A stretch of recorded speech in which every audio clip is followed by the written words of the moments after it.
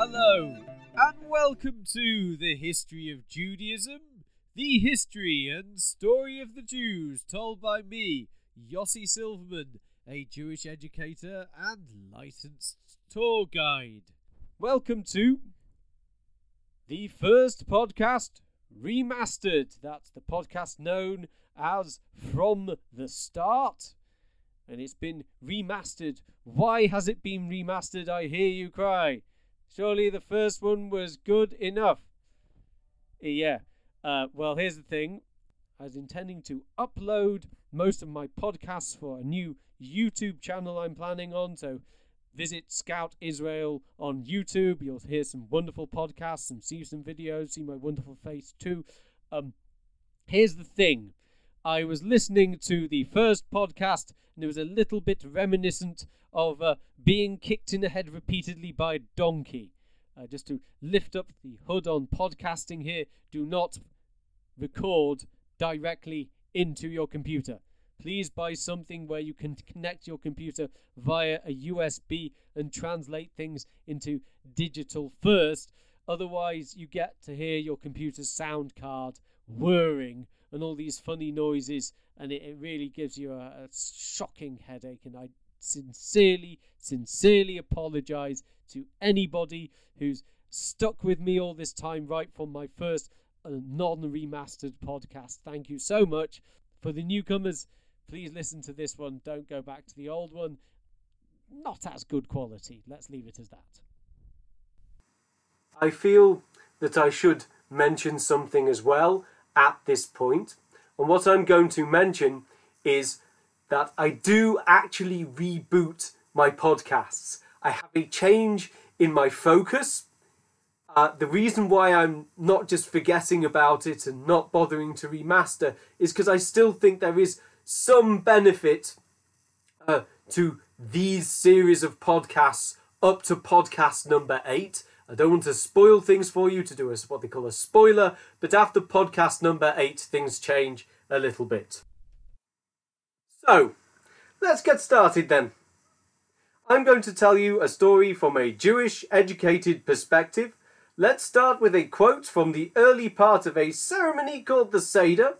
Many Jews all over the world have a Seder at the Passover festival, which occurs at the beginning of the Jewish year in spring. And the quote will be given line by line, first in Hebrew, then in English. I'm going to give the emphasis on some special words. Right from the start, our ancestors were idolaters. Mitchila ovdei avodah zara hayu avotenu. And now we have been drawn to God to serve him. Va'achshav kervanu hamakom la'avodato. As it is said, Joshua said to all the peoples, Shene'emar vayomer Yoshua el kol ha'am. So said God, the God of Israel, Ko'amar Adonai Elohei Yisrael, Be'ever hanahar yashvu avoteichem me'olam terach avi Avraham v'avi Nahor. Your fathers dwelt on the other side of the river. Terach, the father of Avraham and the father of Nahor, and they worshipped other gods. I'm starting my series of podcasts with this quote for 2 reasons. 1, I can think of no better traditional Jewish educational experience than the Passover Seder. It is an educational feast that happens every spring, and it involves hands-on learning and storytelling, and the main feature is called the Magid, a story of the entirety of the Jewish history up to the Exodus and entry into the Holy Land. Its chronology begins with Abraham's father, that's Terach in our quote. The second reason is it answers a problem that I have had. I wish to tell the story of the Jewish people. Where should I start? I could start where most academics dealing with the history start. The return of the exiled Judeans from Persia in the 5th century before the Common Era. Tangential note, I shall be referring to BCE, before the Common Era, and CE, Common Era, not BC, before Christ, and AD in the year of our Lord. It seems to be appropriate for a history of the Jews to use the appropriate terminology. The academic answer is the beginning of Jewish history is the Persian period. At this point in history, we can talk of a distinct people called the Jews or Judeans and not the Israelites, or lots of other different tribes that made up the people previously. We have different historical sources from this period talking about Jews. We can only discuss Jewish history really from this point. Even in religious terms, the Bible uses the word Yehudi, meaning Jew, first in the book of Esther and books around that time period in the traditional sense to connote a religion or ethnicity rather than tribe. The hero of the story, Mordecai, is described as a Yehudi, which is used to mean the Judean tribe, even though it is evident that he is from the Benjamite tribe. In modern terms, the text is telling us, now we are all Judeans. The book of Esther is supposed to take place in post-exilic Persia. But I'm not actually going to start there. I could start in many periods. We could claim that as Judaism today is radically different from the religion of 2,000 years ago, the story begins really with the Enlightenment. I could claim as the term nation or Am, used to refer to the 12 tribes of Israel, starts really in the Bible with Jacob. I should start with Jacob. Why am I starting with Abraham? It expresses my main aim in these podcasts. I'm not just giving a historical review of Judaism. I'm trying to tell the story of the Jews as many Jews would tell it. If you would put it in dry academic terms, I'm starting with what some call the founding myth, the Romulus and Remus of Jewish history. Romulus and Remus founded Rome, according to the Roman myth. Personally, I'm telling the story of my people as understood by a student of biblical Hebrew, Talmud, traditional Jewish texts, and archaeology, and all the academic stuff. And by the way, here's a spoiler alert for the remastered version. Yeah, I changed my mind in the 8th podcast, but hang on for that one. This week we'll be dealing with the story itself. We will discuss the academic history next time. Lastly, the story of any group starts before the group existed, when they were all idol worshippers, as it has said in our quote. Back to the story of Abraham, or more accurately, the story of Avram, as he's known in the text in Hebrew, at this point in the text. Now, Avram was born 4,000 years ago in a small village in northern Iraq, or Kurdistan, called Ur. He moved with his father Terach and his brother Nahor to Haran. Please refer to the maps in this post or in the new YouTube channel to see where that is. The first question is, who is Avram? For the purpose of this week, I'd like to call him an Ivri or Hebrew, as the text calls him. This means either a descendant of a guy called Ever, a wandering vagrant, or a person from the Ever, meaning a person from the word that means other side. That's what Ever means, other side, meaning the other side of the Euphrates River. See map. And other. He was married to a lady called Sarai or Sarah, possibly meaning princess. And possibly she is also called Yiska, meaning the one who sees. People talk about Avram as being the first prophet. Yeah, that's probably not true. In fact, I would like to claim Sarai. She's the first prophet. I shall also discuss a little bit about the role of women in the story. I think it's important to lay an emphasis in Sarai as a key player. Why did they leave Ur? So Ur, that's a very interesting name. Linguistically, it should be pronounced in Akkadian, which is the language that they spoke there. Now, hang on for this, my Akkadian's terrible. As Ur or Uru. In Akkadian, this means city or city-state. It's like Ir, meaning city in modern Hebrew. I'll talk about this next time. The rabbis go on a completely different direction from this. Rather than using the guttural at the beginning of the name Ur, as I've been trying to emphasize here with my appalling Ashkenazic pronunciation of things. They use the open-voweled Ur, which in Hebrew means fire. Could be, I think, light today in modern Hebrew. The rabbis had a special way of explaining anomalies and awkward language in the Jewish Bible called Midrash. One Midrash explained, based on pure chronology and the fact that the Bible describes people living for a shockingly long time, Avram's childhood was at the same time as a king called Nimrod. They explained that Nimrod was the king of Ur. In fact, it was called Ur because Nimrod had built a huge fiery furnace there to punish all those that defied him. Hence the name Ur of the Chaldees, as it's also known. The name means fire of the Chaldees. The Chaldees are the people who lived there. It came to his notice, to Nimrod's notice, that a young man was at large in his city, publicising his new beliefs that all deities of the city were fabricated and that there was only one true God, and this God, well, he wasn't called Nimrod, was he now? Now, you can understand Nimrod's great anger at this audacity. He had the young man brought before him, along with his family, and he passed sentence that Avram should be flung into the fire, and if this God could save him, he would be allowed to live and leave the city and never return. Nimrod extended the offer to the other members of the family, who sheepishly took a step back from their rebellious brother, said, yeah, that's not really us. Avram was thrown into the fire, and like another story that actually appears in the Bible, not Midrash, Avram was saved. I'm referring to Daniel, if you read the story of Daniel. Actually, no, I'm not. Daniel is the lion's den. I'm referring to a different story of three guys called Shadrach, Meshach, and Abednego, who also survive a fire. But again, you need to read more Bible for that. So like that story, Avram saved.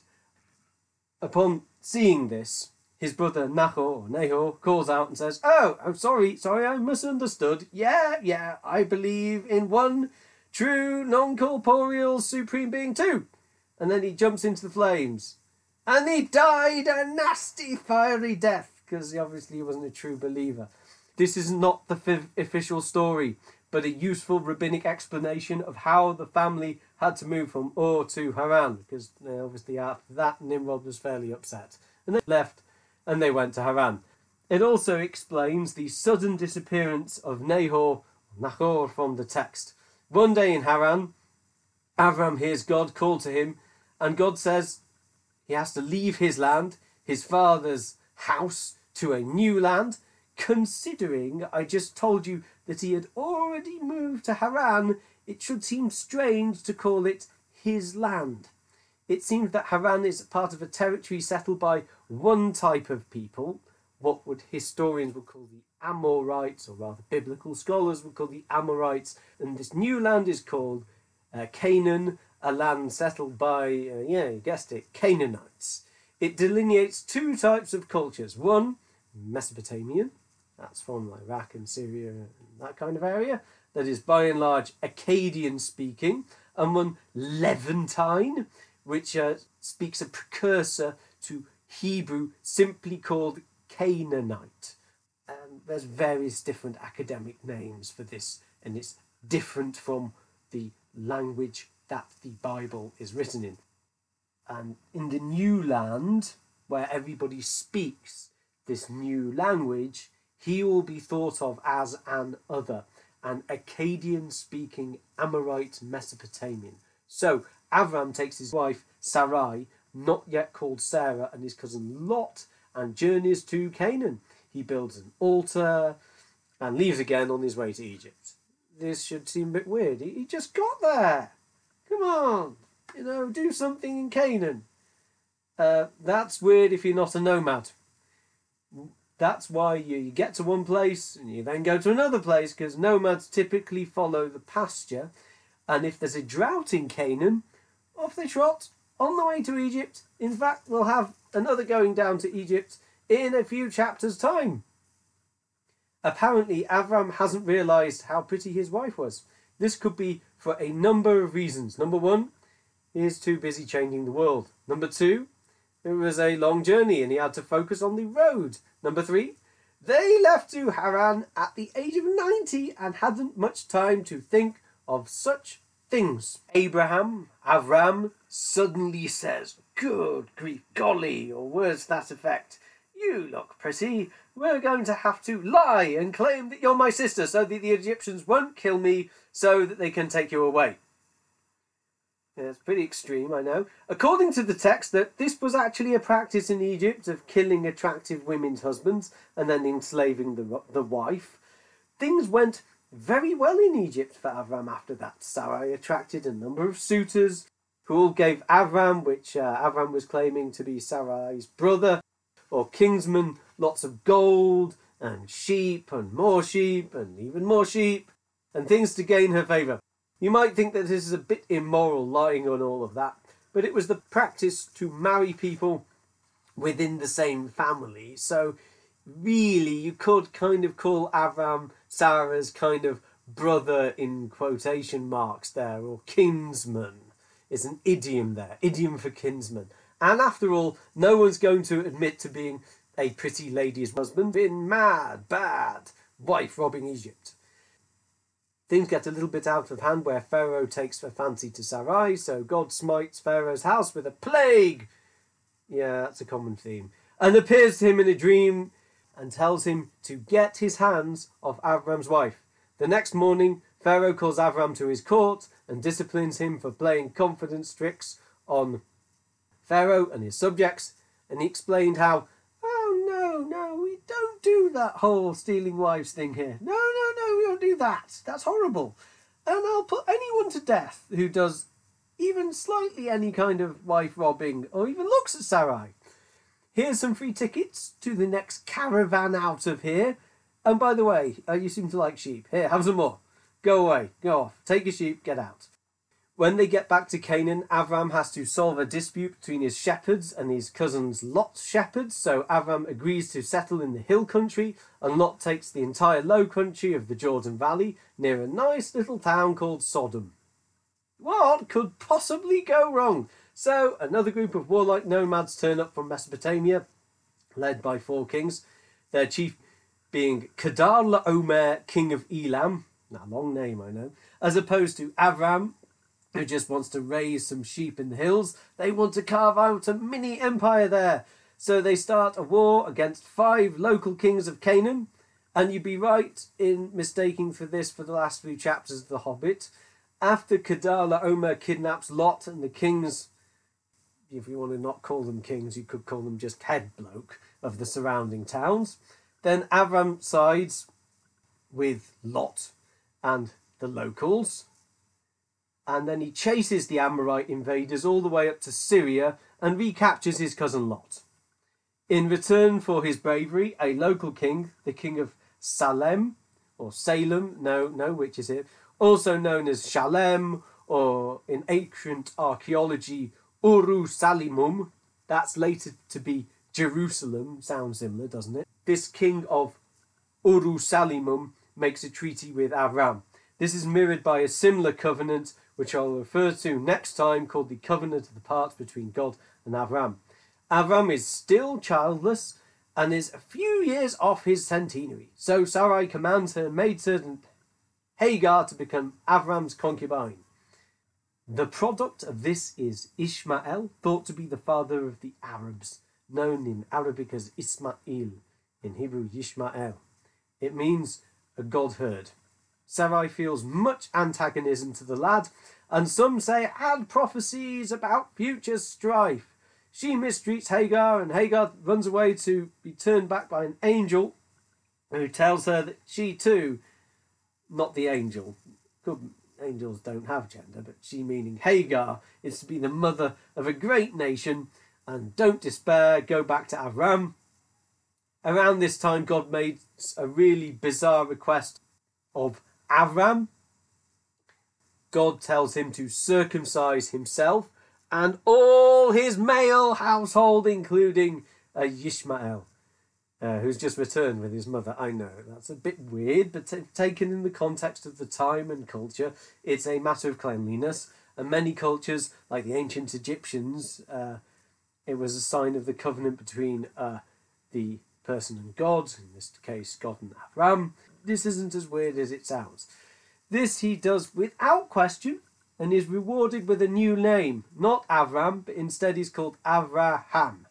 Gets the the hey sound. And Sarai gets to call herself Sarah, with a hey at the end as well, a sound, a H sound. This whole addition of the H, the hey, sound, is seen as a holy sign, as one of the names of God in Hebrew includes this letter, the H. So Avram, which means exalted father, becomes exalted and godly father, and Sarai, meaning my princess, becomes God's princess. Whilst recovering from his operation, he is sitting out in his tent, and he sees 4 travellers. He was accustomed to sit in front of his tent opening and look down to the road to see if any travellers would come along.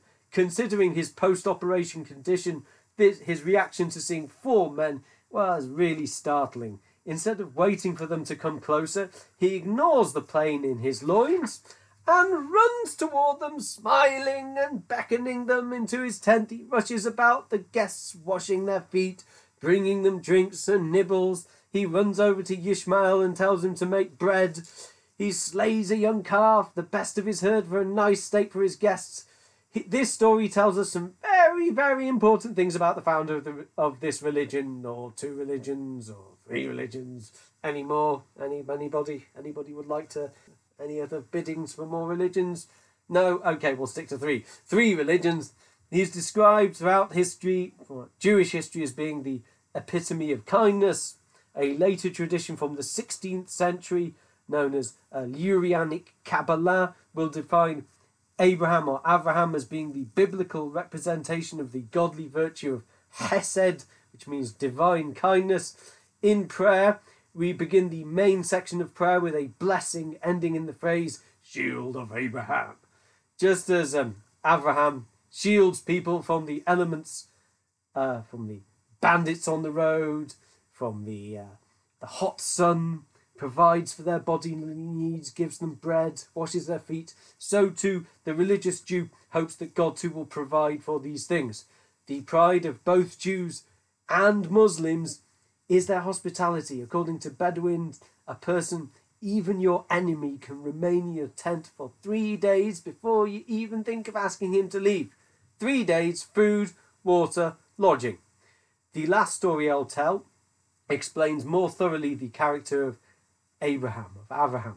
So the travellers reveal that there are angels from God, as well as telling Sarah that she's going to have a son, which causes much mirth. They also happen to let it slip that they're on the way to do God's work in Sodom. A really peculiar thing happens. The Bible, using a theatrical term, breaks the 4th wall. It breaks the 4th wall. It speaks directly to the audience. The Bible says in Genesis, "Shall I hide from Abraham what I'm about to do?" Now, the Bible's not a normal book. Anybody who reads it like a science book or a geology textbook or plain narrative isn't really doing a good job of reading the Bible. In fact, we're going to stop calling it the Bible in this podcast and call it Torah, the name by which most Jews call it in Hebrew, and it means teaching. It's a multi-layered text. And what it's doing here is the text is having a dialogue with you, the reader. The text is trying to say to you that there's something special about this Avraham guy. He's worthy of one-on-one conversations with God. Also, the Torah and the story of Jews is fond of archetypes. One recurring archetype is that of the defending lawyer, the person that has the gall to argue against God on behalf of humanity. Moses is a similar archetype. God says, "I am going to wipe out the Jewish people." Moses says, "Then wipe me out too." The rabbis thought Noah was supposed to be also similar to this, but Noah actually never got to argue with God, so he's thought in many traditional interpretations of the Bible not to have the same status. But Abraham has a very exalted status. God decides to tell Abraham his plan, which is to wipe out the communities of the Jordan Valley. This is clearly a test of Avram's kindness. Avram starts a barter with God. God says, all these people are evil. They must all die. If I was to make a Facebook post like this one, you could be pretty much assured that within 5 minutes I'd get a slew of responses, half of them agreeing with me. Yes, those Jordan Valley guys, nasty pieces of work. They're demons in human form, etc., etc., blah, blah, blah. Carpet bomb the place with fire and brimstone. Death is too good for them. Do something nastier than nastiness. And on the other kind, you'd have, well, one cannot tar all of the Jordan Valley people with the same brush. Maybe there is like 100 people, or at least 50 people living in this town, maybe who are good. Seemingly, the text prefers the second kind of person, though wait for a bit, because it's then actually going to follow the behaviour of the first kind of person. It's rather more complicated than just black and white here. Avram first asks if there are 50 good people there. Maybe spare the place because of 50. No, there's not. Okay. Maybe if there's 40 good people? No. Okay. Then he carries on like that, and once he's down to 10, we're already a lost cause. And God sends his angels to save the one family that are righteous in Sodom, which is Lot's family. Then God proceeds to carpet bomb the area with fire and brimstone. A fate worse than death. Maybe we could take from this a message about the nature of God, or the rightness of wrongness of the two thought processes. Instead, I'd like to focus on our hero Abraham. He argues with the creator of the entire universe to save 10 men, 10 people, 10 righteous people. This is telling you the basis of this new religion is going to be Hesed, it is going to be righteousness, it is going to be focusing on the good rather than the bad. And it's going to start from the other side of things, from the other point of view with Abraham. It's going to take this concept of kindness from the other side of the river. And that's where we're going to start at least this version of the podcasts. Now, if you have been listening, you might be asking, does this guy have a website? Yes, you can go to scoutisrael.com. You can also visit my YouTube channel, Scout Israel. You can look on Instagram, type in Yossi Tour Guide. And Twitter, I'm called Wanderer Learner. Feel free, if you're listening to this on YouTube, leave some comments in the comment section. Hit like, hit subscribe, and please tune in next time for the next podcast. And if you're listening to this remastered version very much later, you can decide whether you're going to skip ahead to podcast number 9 or number 8 and listen to the reboot, and then carry on to number 9, or if you want to listen to all the other ones and that there's some benefits in them. If you're a person who's like, no, please carry on in this wonderful vein, firstly, leave a comment in the comment section. Secondly, maybe I'll try also doing a new different format considering my new YouTube channel. Thank you for listening. My name is Yossi Silverman and you've been listening to the History of Judaism.